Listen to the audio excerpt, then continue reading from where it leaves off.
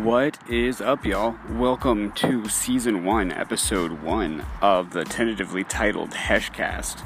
This is a show where we look at current events in politics, media, internet culture, and pretty much anything in between.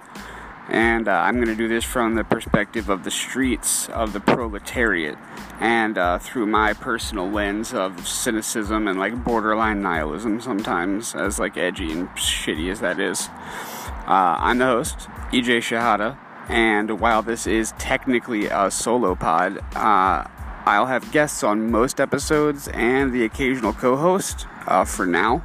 I would love to have a full-time co-host, but as of recording, my recording equipment and space and schedule unfortunately are not conducive to my having a full-time co-host. Maybe further down the line, once this show has proven that it has some promise and staying power, I'll be able to upgrade those conditions and bring on a second host. But in order to be able to cover all of that, I will most likely need an active Patreon user base, which probably won't be realistic for at least a few months. As of right now, I don't even have an official logo, so we'll see how all that goes. Moving on. Some of the items that I will be covering in today's episode are the full Mueller report having finally been released publicly. We'll talk about some of the highlights of that and how it impacts life in America, if it does, in fact, at all. We'll also be talking about Donald Trump's recent phone call with the renegade general from Libya, Khalifa Haftar, and how that may or may not affect a shift in some U.S. foreign policies. I'm going to talk about David and Louise Turpin, the Riverside, California couple who were sentenced to 25 years to life for torturing 12 of their 13 children for their entire lives. On a kind of lighter note, I'm going to be talking about Ben & Jerry's giving away free ice cream to cannabis consumers for whatever reason hippies do shit. And Uber having raised $1 billion for self-driving cars because it desperately needs the money to stay alive. I'm going to talk about how to stop Alexa from consistently eavesdropping on you, as she does all the time. Always. Right now, even. Also, we're going to talk about the heiress to the Seagram's liquor and ginger ale fortune and her connections to a criminal sex cult, having just pleaded guilty to some charges surrounding that and a pyramid scheme that is connected to it. Also, we're gonna discuss a new study that showed that great white sharks might not be the fearless apex predators that we've always known them to be, and in fact that they are terrified of orca whales. Also, there's some troubles facing the ultra-Orthodox Jewish community as we approach Passover 5779 regarding their ideological opposition to vaccinations. We're also going to talk about some things going on in the world of music, movies, TV, and comic books, which is my personal wheelhouse. Well, comic books, manga, anime, all that shit. That's kind of my address, but I'm gonna not hyper focus on that as much as possible. But first, since this is the inaugural episode of this podcast, I want to give y'all kind of a condensed background on myself so you can get a better understanding of where my super hot takes are coming from. I was born and raised in New Orleans, Louisiana to immigrant parents. My mom is from Egypt, and she was raised Muslim, but she converted to Judaism in order to be with my father, who was raised Orthodox in Israel, actually, but he ended up splitting before I was born anyway, so that was fucking tight. And my dad had defected from the Jewish faith, but he held on to the culture and some of the traditions. But making my mom convert wasn't really so much about religion, I think, as it was about controlling her. And his parents were also very Jewish, obviously. My grandparents, and while he was never in my life, my grandparents were a very big part of it. They helped my mom raise me through most of my childhood, so I was raised very Jewish as well. But for the most part, like my grandparents took me to like a modern Orthodox temple when I went to shul with them, but otherwise I was raised in the Reformed Jewish community. And my house, other than me, was my mom and my 6 sisters. I don't have any brothers, no dad, nothing like that. There was the occasional, like my mom had a boyfriend here and there, but there was no static, like steady male influence. So having like that many women in my home and no other dudes, I think it allowed me to gain a unique like perspective and understanding of womanhood. Like even though I've never been through all of the horrible things that women experience, you know, from like being terrified when you get your first period and don't know what's happening, to labor pains, to you know, being catcalled and being afraid every time you leave your house, especially at night, you know, because there might be just a man who wants to hurt you or, you know, defile you in some way. And like I know that there's absolutely no way that anyone who isn't a woman could ever possibly understand just the way that the world works for women. But I do feel like I am able to empathize more personally than a lot of other men, because I just grew up kind of vicariously experiencing all of these elements of womanhood at once between 7 different girls, you know. I grew up in the St. Claude community, in like the 8th and 9th wards of New Orleans, in like the downtown area. I was raised between the Desire housing projects and like the St. Roch neighborhood. I became a gang member when I was 11 years old. I was jumped in as a result of my having taken some felony charges for one of my friends who was a Blood, and these charges would have been his 3rd strike. And he was 16, but he would have been tried as an adult and would be facing a lot of time. And I was 11 and had never been in trouble. So it was just second nature to me, like having grown up in a culture of you know, not snitching, and a culture of criminal honor, that you know, I told the police that I had committed those crimes, and I ended up being charged with grand larceny and breaking and entering, and a couple other miscellaneous firearms charges. And as such, I was sentenced to serve 17 months in the Louisiana Office of Juvenile Justice. But prior to my sentencing, I was jumped in by some kids from the neighborhood. So that was the beginning of my criminal career. Over the next 5 years, I spent a lot of time, 6 years actually, I spent a lot of time in and out of the Office of Juvenile Justice and group homes and juvenile detentions and whatever, just, you know, as a result of my gang membership and being a very white passing person in a predominantly black gang in a predominantly black neighborhood in a predominantly black city. It was very important to me that I prove myself in a way that most other people didn't have to. And the result of that was my spending a great deal of time incarcerated. In 2005, when Hurricane Katrina rolled around, I was actually locked up at the time, but I only had a few weeks left on my sentence, and they ended up commuting that, and I was released on the spot. Following Katrina, my family and I moved to Richmond, Virginia, where I finished my last year of high school and ultimately went to college. I attended Virginia Commonwealth University. I majored in American literature with a minor in creative writing. Writing was definitely my passion, but I felt like the literature degree kind of added a little bit of gravity to it, and thought that would somehow kickstart my career, going forward there. But having been locked up in a gang member for so long, I was already covered in tattoos. I already had teardrop fucking tattoos on my face and Crip Killer tattooed on my hands, all kind of shit that absolutely negated any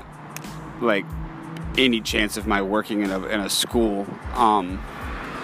But luckily, I, throughout my college experience, had a couple poems published, and I had begun doing stand-up comedy at just different open mics around the city, and I ended up getting a couple paid gigs on the road. So I was doing comedy in Baltimore and Philly and DC and Charlotte, North Carolina, and places like that. And that kind of combined with the articles and poetry that I had written that were published, I caught the eye of some employees, a couple staff writers, and an editor at The Onion in Chicago. And I was offered a job at The Onion, and I took that, and I moved to Chicago, and I worked for them for a few years. Worked for Clickhole, which is like a daughter publication of theirs, or daughter website of theirs. I was writing videos for Clickhole, and that was all fucking fine and good, but I just eventually felt like I needed to see what else was out there. So I quit that, and I began sort of doing some freelance writing and followed the American dream as I had developed it in my head, which I started riding freight trains because all of the great alcoholics and addicts throughout literary history, in the 1900s, had been doing that, so it felt like that was my thing. So I hopped freight trains and I wrote about it, and I got shit published, and I kind of lived on that for a while. And during all of this time, I was still doing comedy as well, and sort of getting my name known around the country by means of train. And I ended up landing a gig at Cracked.com, where I worked very happily for a little while until the company downsized, and pretty much every staff writer got fired. Everyone got fired that wasn't an editor, a major, well-known personality from that website. And the editor-in-chief, Jack O'Brien, who was my boss, ended up leaving the company, and whether I was going to get fired or not, I would have quit because Jack was my only reason for being there. Following my departure from Cracked, I just began freelancing again, and I was living in California at this point because of Cracked. I began freelancing, traveling around a little bit, this time not by train, just kind of seeing where life took me. So that lasted a couple years, and I ended up in a rehab in Connecticut and deciding that this wasn't the life that I needed. Came back to California, got a job at Complex, which is actually located in New York. When I was in Connecticut, I had made some contacts there, but I was able to work from home with Complex, and I loved California, so I came back here. Got fired from Complex over some gang-related shit that happened at Complex Con. Since then, I have been freelancing again. That's what I'm doing currently, and I'm still doing stand-up, and now I'm doing this podcast. So that's that. That's what my life has been so far. Throughout that, I was radicalized, just being a person who is of Arab descent and a member of the Jewish culture. I am very anti-fascist. I was radicalized in my teenage years through punk rock, and I consider myself an anarcho-communist or an anarcho-syndicalist, sometimes just a communist. There's it's all blanket terms for basically one diverse ideology. I'm a leftist, and I'm an aggressive leftist. I firmly believe in punching Nazis. I firmly believe in kicking Nazis. Fucking, direct action. We'll call it direct action. I don't know what all I am legally allowed to say here, or what can be used against me in a court of law. So let's just say I condone violence toward Nazis. Take that however you will. But my personal politics are not going to be a major proponent of this podcast. That's going to be relegated to the Bash Back podcast that I am also going to be hosting on this network. But I haven't got that off the ground yet. Right now, this is my news and media and whatever podcast from the perspective of the streets, from the perspective of a gang member, from the perspective of a punk rocker. The fucking downtrodden, the poor people, the impoverished, kind of how we look at the news. And also, I'm just like a huge fucking nerd. I always have been. So we're going to talk about nerd shit. And there's going to be some humor involved, maybe, because I am a comic and I love comedy. That's not by any means the goal of this podcast. But some of my guests will be comedians, and maybe we'll have a chuckle or two. So yeah, that's pretty much me in a nutshell. I have gone on for way too long about all of that, but I felt like I should just get it out of the way, just right up top, so that I don't ever have to bring myself up in a podcast anymore ever, because I hate talking about me. So with that in the bag, let's go ahead and go to our first commercial break, and I will yell at you when we get back, right after this.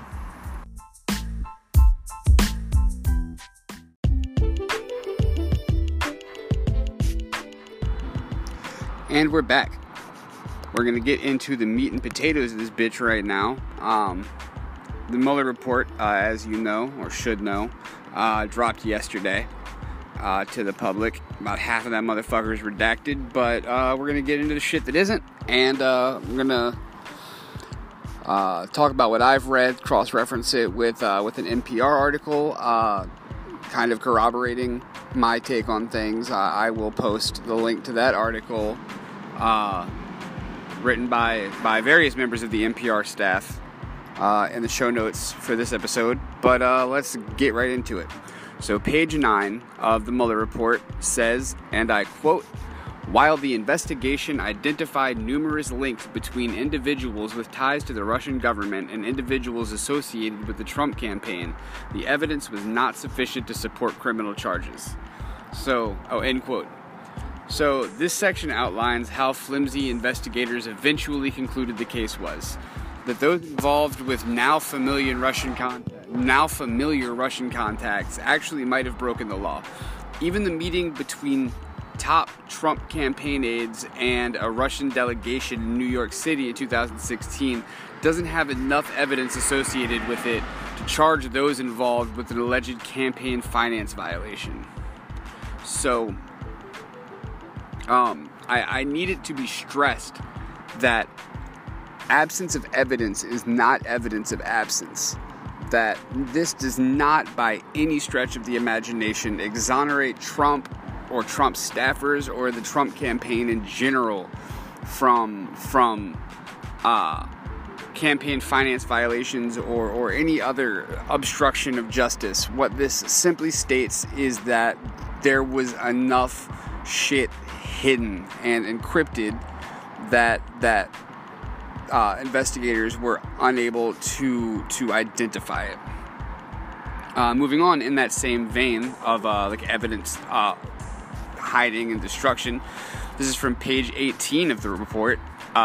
Again, I quote, "Further, the office learned that some of the individuals we interviewed or whose conduct we investigated, including some associated with the Trump campaign, deleted relevant communications or communicated during the relevant period using applications that feature encryption, or that do not provide for long-term retention of data or communication records." In such cases, the office was not able to corroborate witness statements through comparison to contemporaneous communications or fully question witnesses about statements that appeared inconsistent with other known facts. Accordingly, while this report embodies factual and legal determinations that the office believes to be accurate and complete to the greatest extent possible, given these identified gaps, the office cannot rule out the possibility that unavailable information would shed additional light on or cast a new light on the events described in the report. End quote. The special counsel's investigation was exhaustive, it says, but it could only include evidence it could access. Situations in which evidence was destroyed or encrypted services were used meant that investigators could not check what they were learning against the electronic record. So, the investigators say they can't eliminate the possibility that the information they couldn't access would reveal more about the events that took place in 2016 and since. They're saying is that the Trump campaign very intentionally and skillfully destroyed and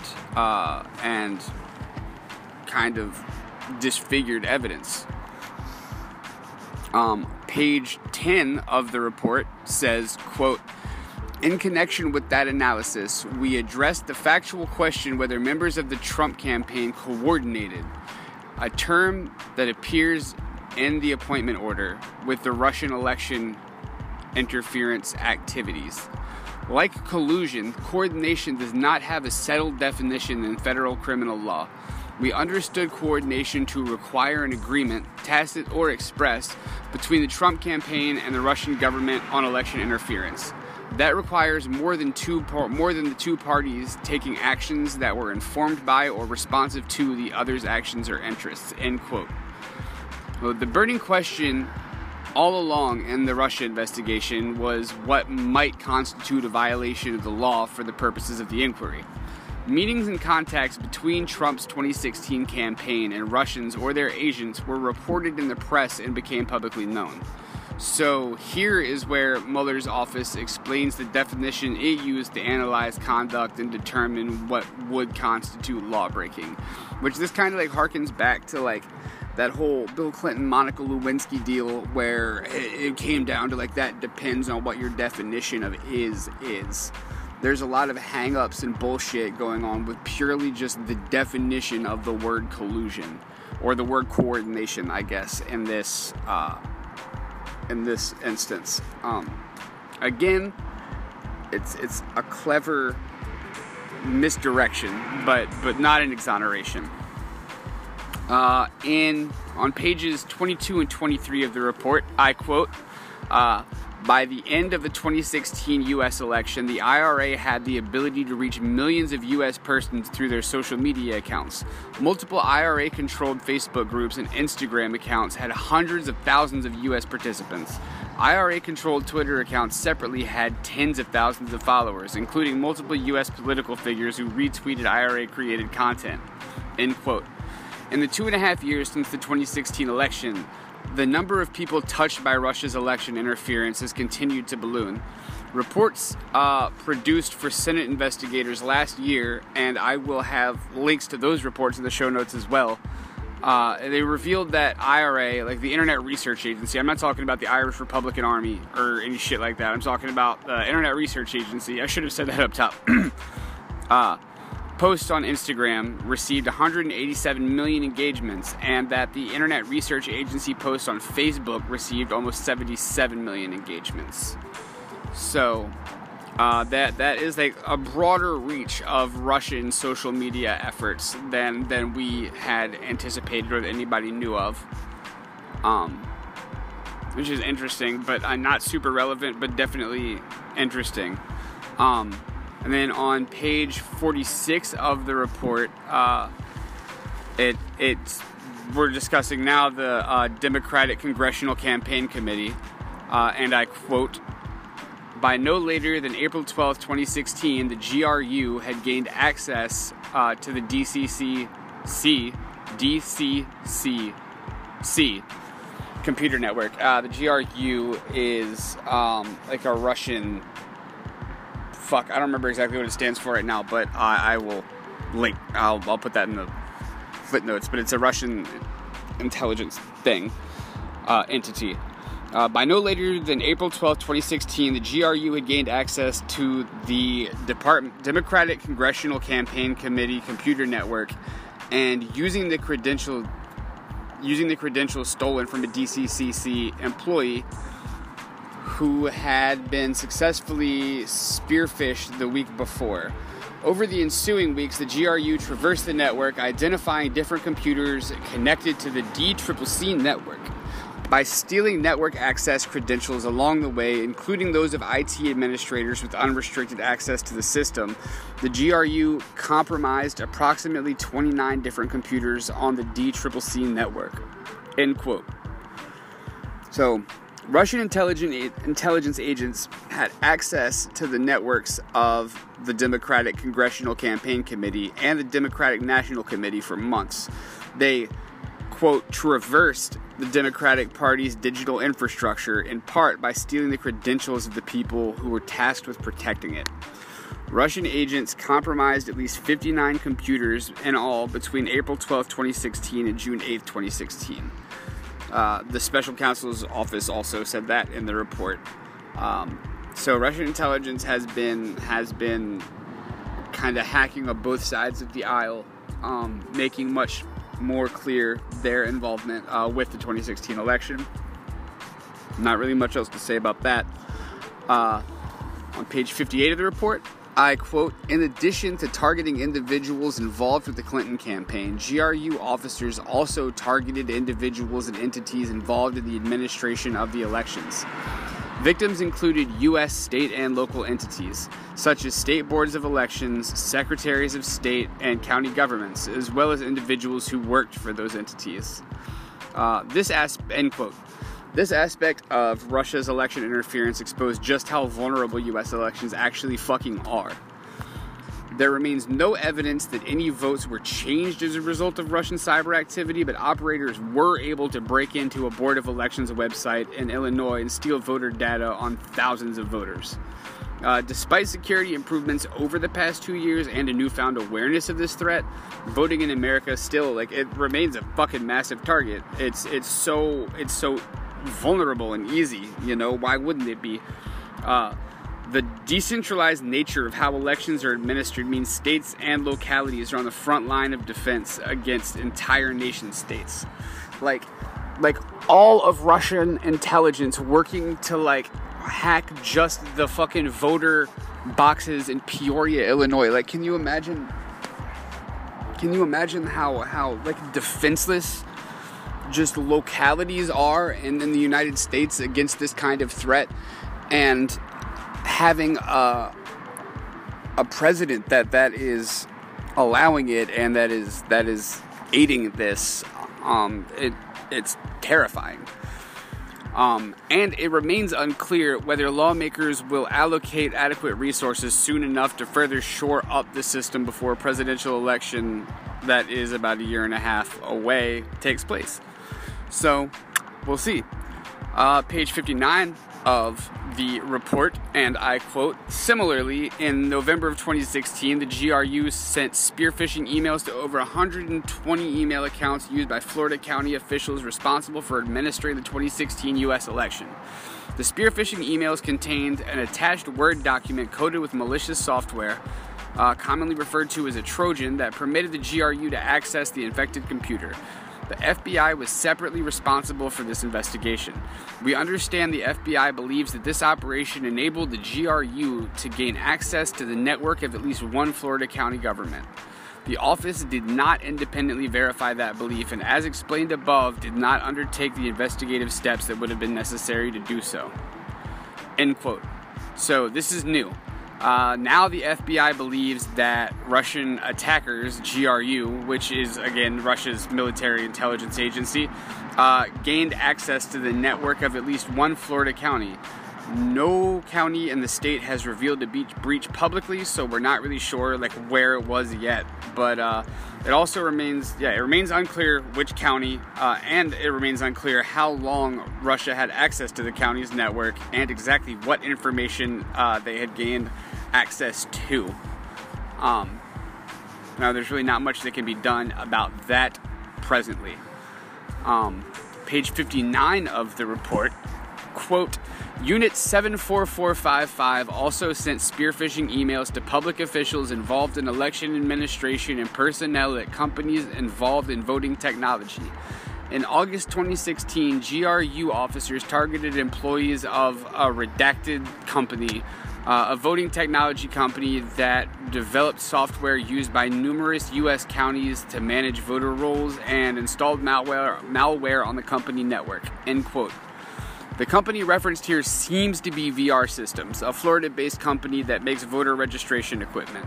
In an interview with NPR's Pam Fessler 6 months after the 2016 election, the company's chief operating officer said Russian hackers were unsuccessful in breaking into their systems. But today's report, well, yesterday's report now, but when it was written, today's report is an indictment filed last summer by Mueller's team. So that seems to disagree. One of the tough contradictions about American voting is the transparency, or lack thereof, from the companies responsible for election security. Even though elections are technically supervised at the state and local levels, in most cases the equipment that voters use to cast their ballots, have their votes counted, and to check in at the polls is run by companies in the private sector.